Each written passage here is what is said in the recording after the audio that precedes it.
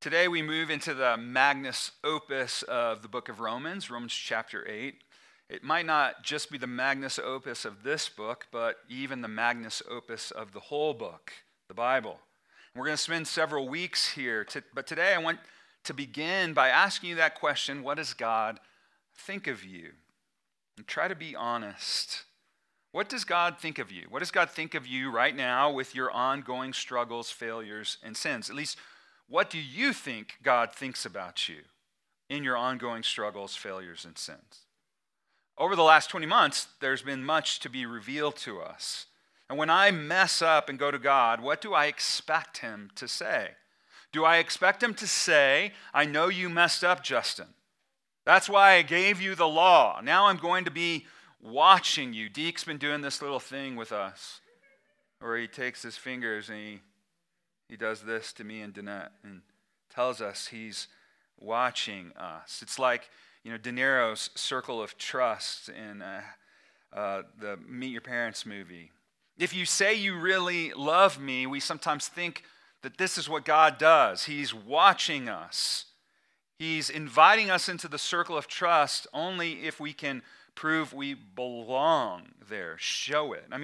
Just yesterday I found myself in deep thought about my sin and how could God really love me? Even though I've been preaching through Romans and reading Gentle and Lowly and hearing all these things about how God loves me and there's no condemnation, I continue to feel condemned. So the big idea for us today is there is now no condemnation. There is, therefore, now no condemnation. That word therefore, it's that connect word. We are to ask when we see it, what's it there for? Well, 2 weeks ago, we talked about this wrestling that Paul is describing both for anybody who's under the law, whether a Christian or a not Christian. What you do, you don't want to do. And you do the things that you hate. And the resulting question that Paul asks is, who will deliver me from this body of death? Who will deliver me from doing what we don't want, from not doing what we do? Who will deliver us from that? It's like we are like the characters in the movie Weekend at Bernie's. I know this is an old movie. Many of you may have not seen this, but if you've seen it, it's about these two guys who go to their boss's place in the Hamptons for the weekend.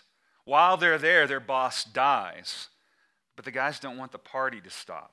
So they drag around their dead the body of their dead boss, making it look like their boss is still alive. And it's hilarious and it's crude, but I want you to have that image in your mind this morning.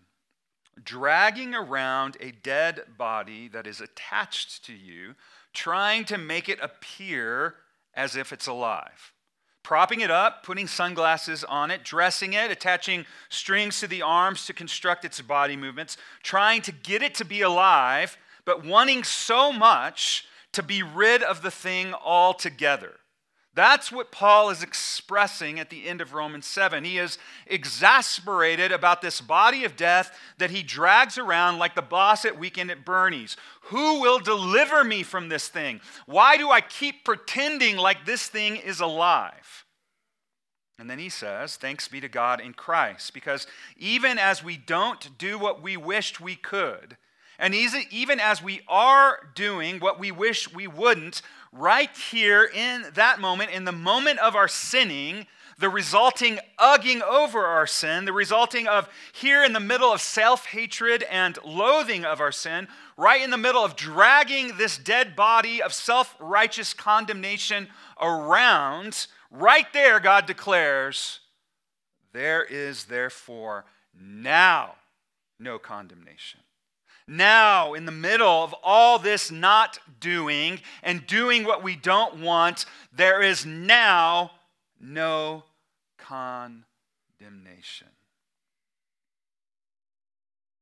Friends, none of us live like this is true. And that's why we desperately need to hear it. We live as if we are still under condemnation far too often. We live as if we're still on a spiritual death row, as if we are still in sin and under sin's curse. How do you know if you are living as if you are under condemnation?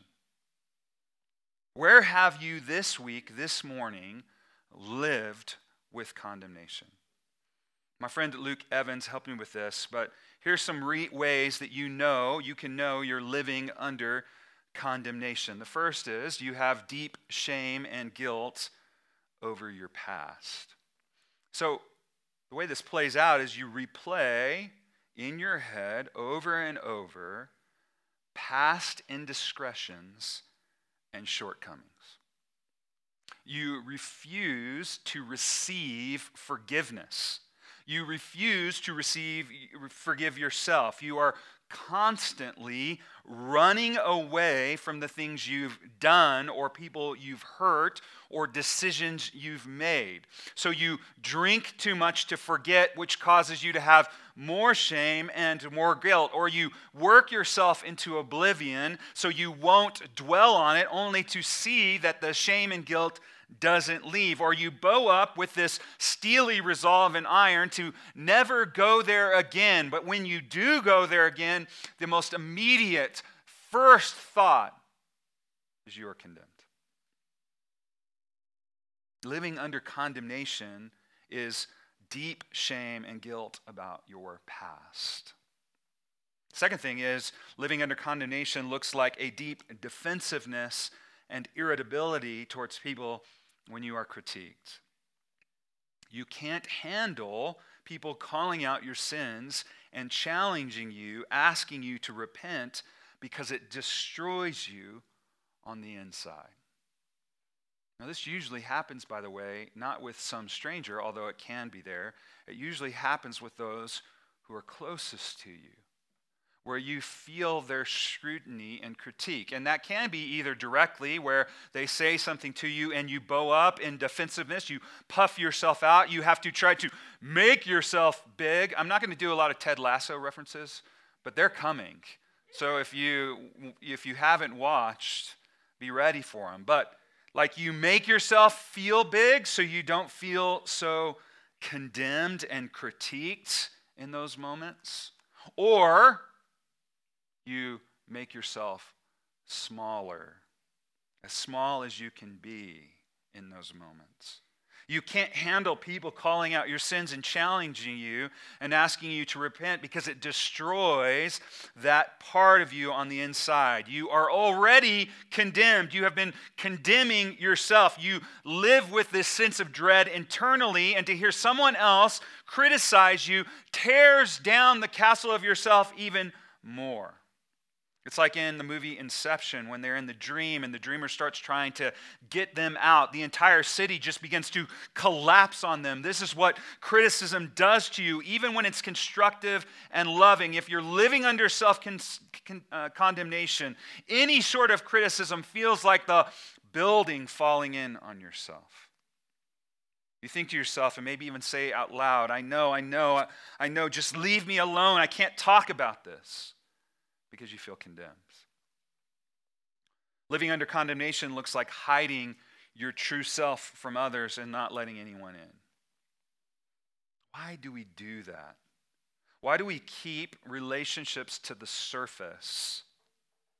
Because you're afraid that the real you will come out, and if people get too close, they will treat you the way you treat yourself. They won't want to be around you anymore. They won't tolerate your shortcomings. They won't stand by you when you screw everything up again. So you can't open up. The risk is too great. You feel condemned. And in that condemnation, you run away and run away and run away. And that becomes the story of your life. Last, living under condemnation means you believe God thinks of you what you usually think of yourself. That you're no good, that you're a real mess, that you're unlovable, that you're not worth knowing, that your life is a colossal waste of space. Living under condemnation means you listen to yourself too much. You say, I'm not doing enough as a student or a son or a daughter or as a friend. Why do I stink at this so much? And then you get into your online world and you see someone flex about how great they are, and then you feel by their flexing on their greatness, condemnation. You say, I'm not as gifted as that person. My family doesn't get along like they seem to get along. God can't possibly use me. You say, that person was able to quit smoking and drinking and eating sugar and go cold turkey. They lost 35 pounds in 3 days. I can't do that because I'm weak and prone to temptation. And then you translate your self-talk into what you believe God is saying about you. Your mental image of God in heaven is him looking at you with either mild disappointment on his face as he shakes his head, or extreme hatred and disdain as he closes the door on you again and again and again. You don't listen to the Spirit speaking through his word. You listen instead to yourself. So your inner critic and God's voice become the same thing, and you feel condemned. Beloved, how much do we need to savor these words this morning, like a meal that you don't get very often? So you sit there and chew and enjoy the delight. I want you to bask in the reality right now where you sit. If you are in Christ, there is no condemnation. We sometimes think that there used to be no condemnation for us, but then we messed up, and now we've brought the condemnation upon us. What messes did you make this week where you found yourself, well, I used to be not condemned, but now? What were the things you thought of this week when you thought about what God thinks of you? When you failed and then you live under the condemnation of that failure. That's my biggest fear, by the way, failure.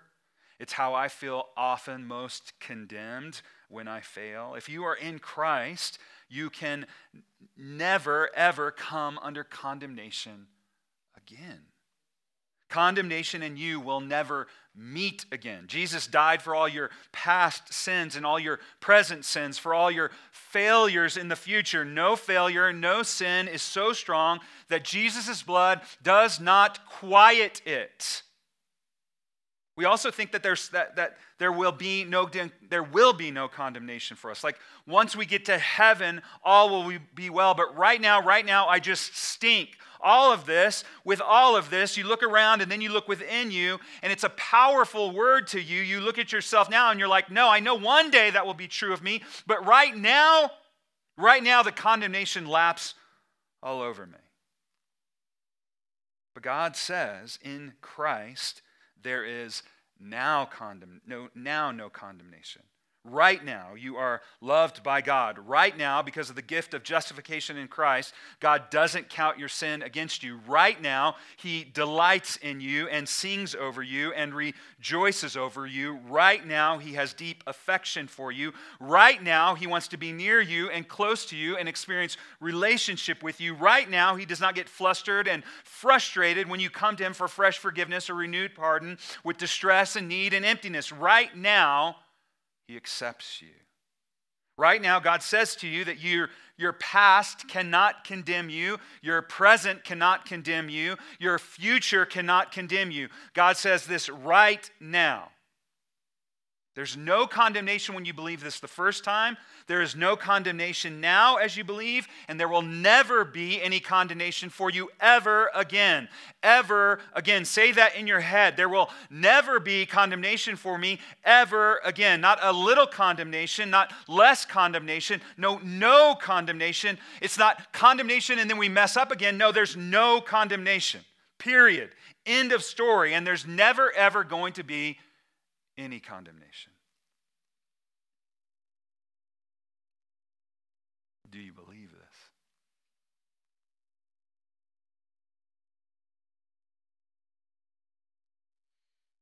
How can this be? Should be the question we ask. There is now, therefore, no condemnation for those who are in Christ Jesus. This is what Paul's saying. I think I passed this slide, but it's because we are in Christ. That's Paul's shorthand for the gospel, by the way. There is now no condemnation for you, not because you have never done anything meriting condemnation. Right? That's what our world says to the answer of condemnation, is that we don't ever do anything worth condemning. But the minute we do something worth condemning, we are condemned. But the Bible says to us something different. We merited condemnation. And even as we tried to work to get ourselves out of the place of condemnation into a place of acceptance, there was even condemnation for us. There is no condemnation now for you because of one thing, one person. You are connected to Jesus. You got his record and he took your record. You get his sinlessness and he gets your sinfulness. You get his righteousness and he gets your unrighteousness. He transferred you entirely, all of his perfection and holiness and goodness. He transferred that to you, and you transferred to him entirely all your imperfection, unholiness, and wickedness. That happened when you believe the gospel, that the death and the resurrection of Jesus brings forgiveness and a new standing for you. It brought that to you. If you haven't believed, this can happen for you right now and forever if you connect to Jesus by faith. When you transfer your trust for fleeing condemnation, for unleashing your condemnation, for getting rid of that condemnation, if you give that to Jesus, that condemnation, he transfers to you acceptance. That's why hearing this message is the power of salvation to anyone who believes. Paul says it in verse 3, for God has done what the law weakened by the flesh could not do. By sending his own Son in the likeness of sinful flesh, and for sin, he condemned sin in the flesh.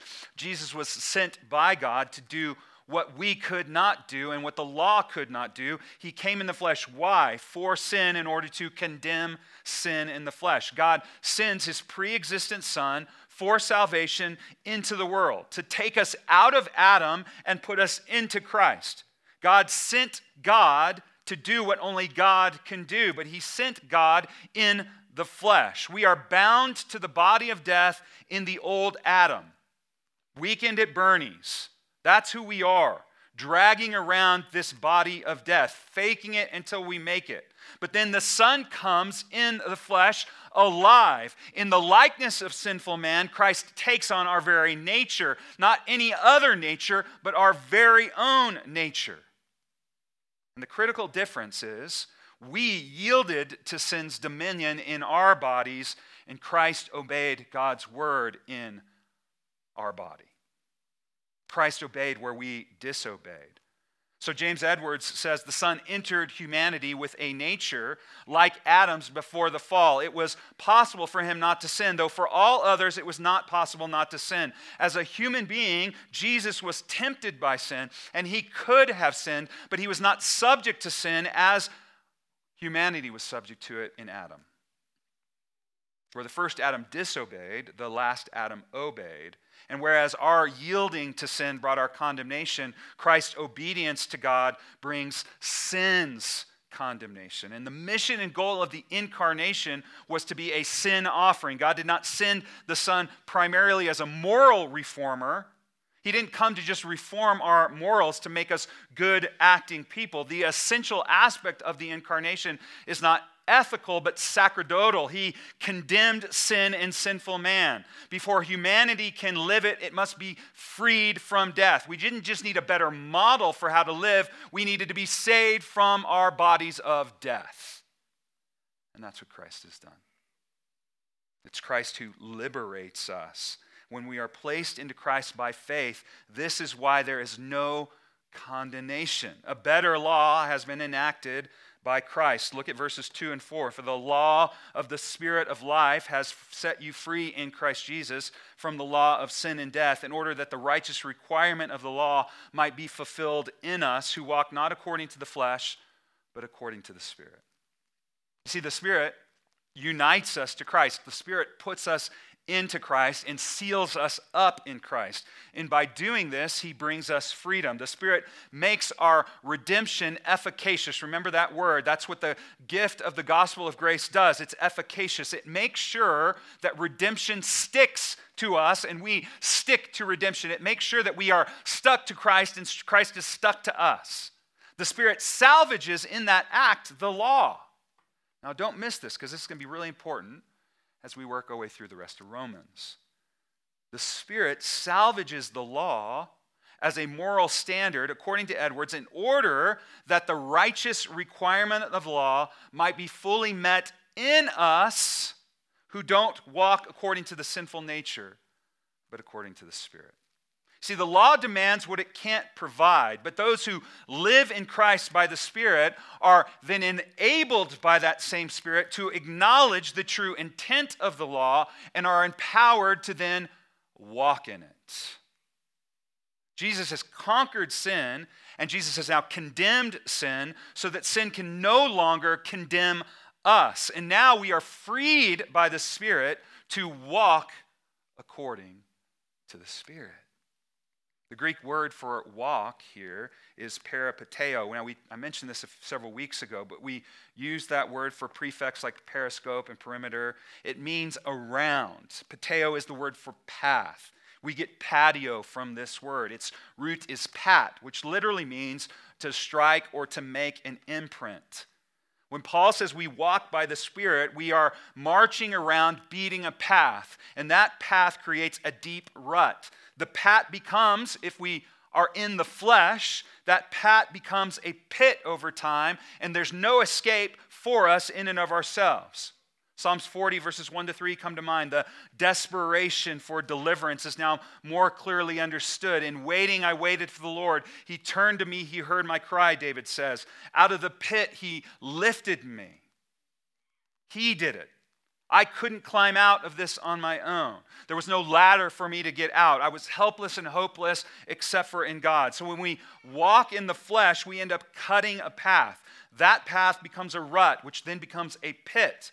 We often choose this path and walk according to the flesh, treading along like Weekend at Bernie's, cuffed to our dead body, trying to resuscitate life into it, walking along three-legged race style with it. Walking in the flesh instead of walking by the Spirit. Now, Jim, my counselor, was here a few weeks ago. He preached, and he said something to this effect. But he says, this is the path we cut in the flesh.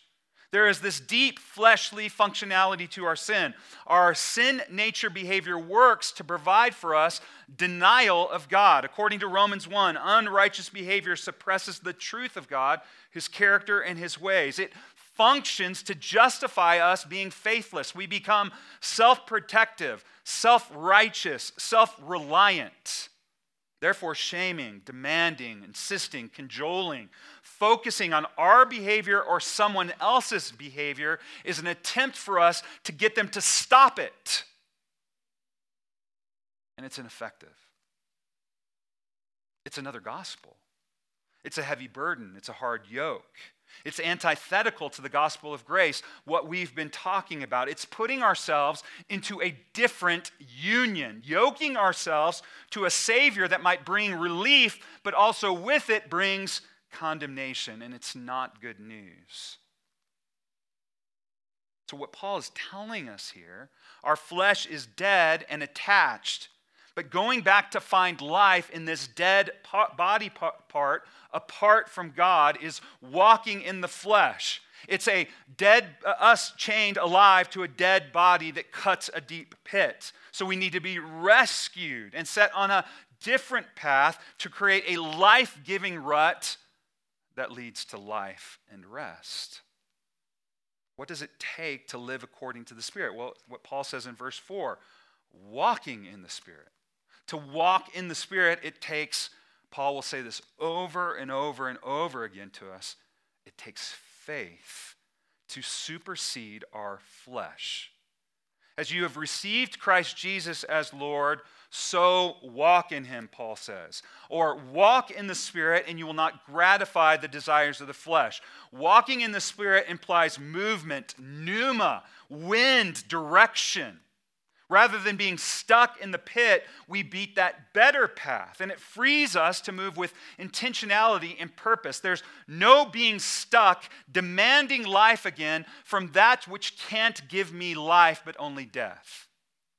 In Psalm 40, David says, he set my feet upon the rock, making my footsteps secure. That rock we know now is Jesus. On Jesus, which we have been placed to in Christ, we can walk by the Spirit and move forward. This is the freedom of life in the Spirit. Notice the flow. You've been placed onto the rock that is Christ. Christ has beaten a better path, so now you can walk in him. Now the freedom from the flesh releases us from demanding comfort from our false gods, demanding life from that which I would not do, as Paul exclaimed. And since there is also no condemnation for having gone there, and now don't miss this, we can view our stories of adultery, immorality, and individualism honestly. We can look at our stories in our past honestly. We don't have to run from our past. We don't have to live under the guilt and shame from our past, but we can look at it honestly and say, like, this is who I am. This is who I was. I do continually want these things. I constantly struggle with trying to find relief in these lusts, but I haven't been put into Christ, but I've been put into Christ by the Spirit, and now I'm free from those things.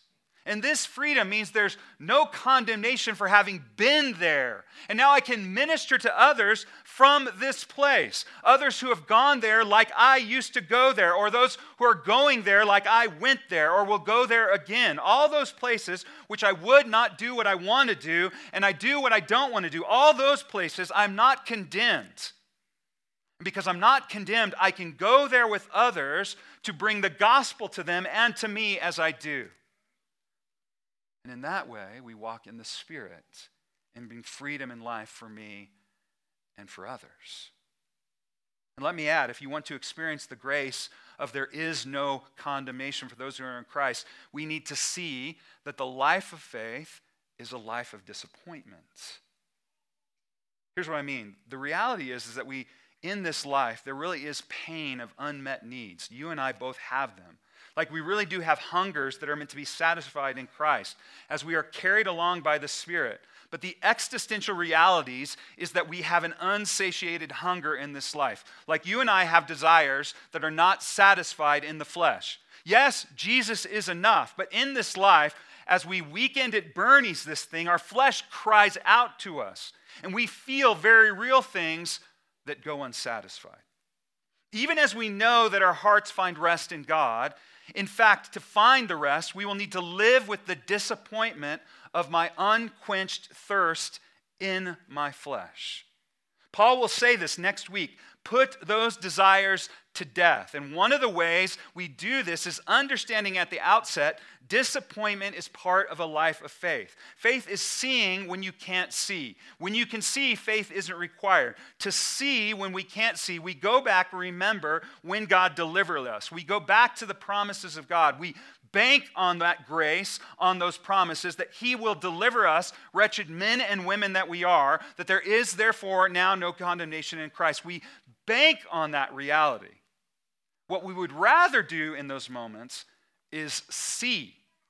So we attempt to see by finding relief in gods that we can see. But disappointment, not having our flesh gratified, is the life of faith. Setting your mind on the Spirit and the things of the Spirit, hear me, is realizing the things that provide relief are idols and feed the flesh. And the things that provide rest are of the Spirit, but they are acquired only by faith. And that means living in this place where our flesh and the needs of our flesh won't be fulfilled. So when I'm disappointed and can't see, you know what I do? I go to the internet and buy things. So this summer, when I can't see and was struggling, I went to the internet and bought a solo stove. And I've been an evangelist for the solo stove ever since. But that's what I do. It's not all bad necessarily, but I'm seeking relief instead of finding rest. I'm groaning under the weight of life, and instead of groaning it out with God, which we'll talk about in Romans 8, and live in disappointment, I buy stuff. And distinguishing this and seeing this is hard because I don't want to see it. I don't want that to be true of me. And when I do it, I condemn myself for doing it. So to get out of the rut, we need grace, which God supplies in abundance in all manners of ways. To think we can just stop it is like trying to kill a tree by picking the leaves off. That's called pruning, and it actually just helps the tree grow better. No, we must realize our helplessness and our hopelessness over sin, and that's the place to start because that's where God gives grace to us, the humble. One image for this connection to Jesus, this union with Jesus that results in the disappearance of condemnation that I found helpful, is to think about Jesus as your home. In fact, Jesus himself speaks this way.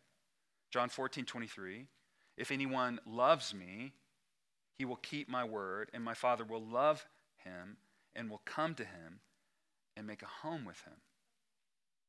Similarly, Jesus says in John 15:4, abide in me or make a home in me, and I in you. When we connect to Jesus in faith, when we believe the gospel, we move out of the home of fear and condemnation into the house of faith and grace. Now have that image before you. Moving. Our problem is that many of us profess our faith in God's love and grace, but we still live in this place of fear and condemnation. Jesus tells us to make our home in him, and he makes his home in us. He asks us to get used to living in his house, to living in this home where there is no condemnation. Home is not just, by the way, some heavenly mansion of gold in the sky, in the afterlife. It's a safe place right now in the midst of our anxious world.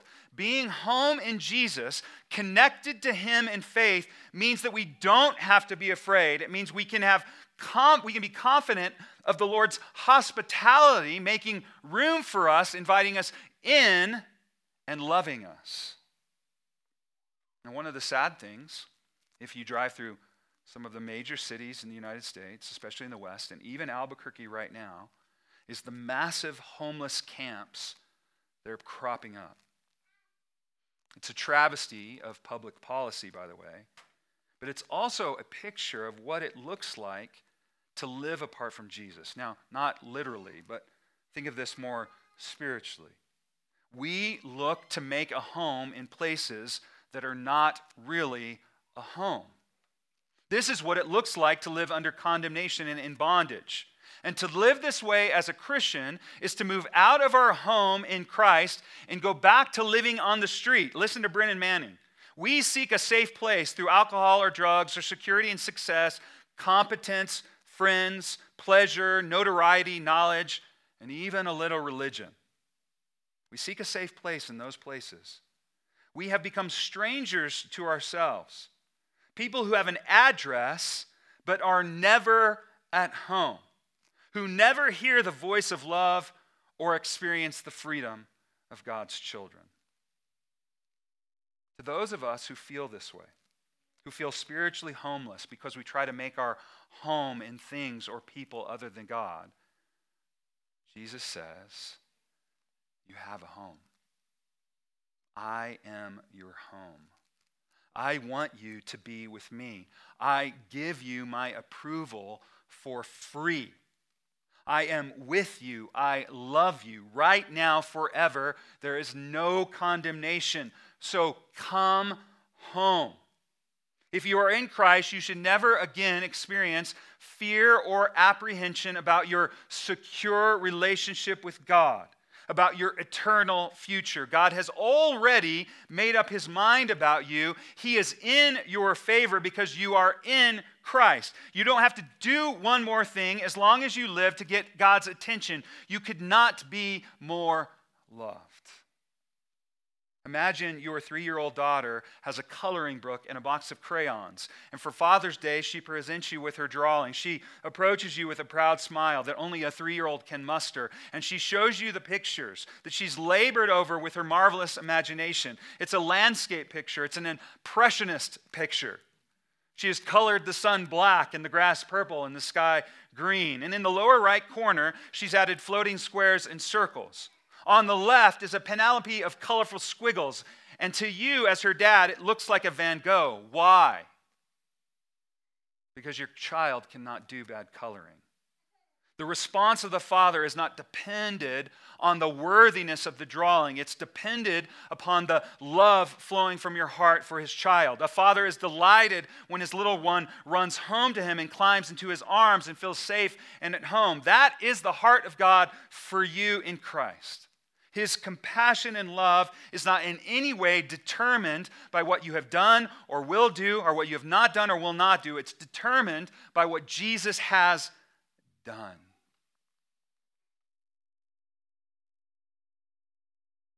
There's a poem that says this: "For there Christ is the king's attorney, who pleads for all without degrees.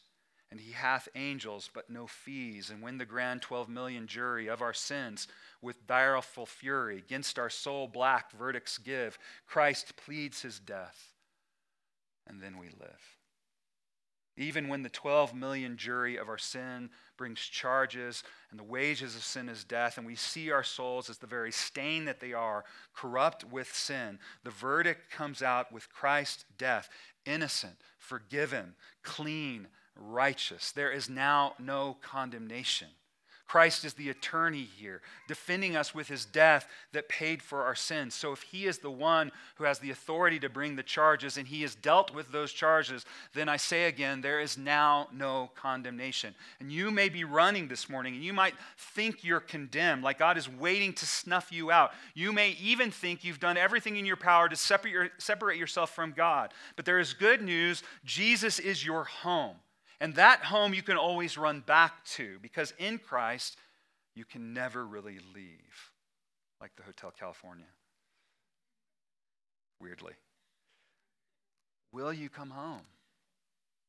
Will you leave your house of fear? Will you leave your house of condemnation? That is not your place. Jesus invites you home, to a place of no condemnation, to a place where the Father will greet you with robe and ring and throw a party, to a place where the freedom of the Spirit awaits. So this morning I say to you, come. Let's pray. God, we ask that you would help us to live under the true declaration of who we are, of what you have in store for us. There is therefore now no condemnation. Your banner over us is love. So let us run to your table this morning as forgiven and accepted and loved, never, ever, ever, ever, ever, ever, ever condemned. We ask this in Christ's name. Amen.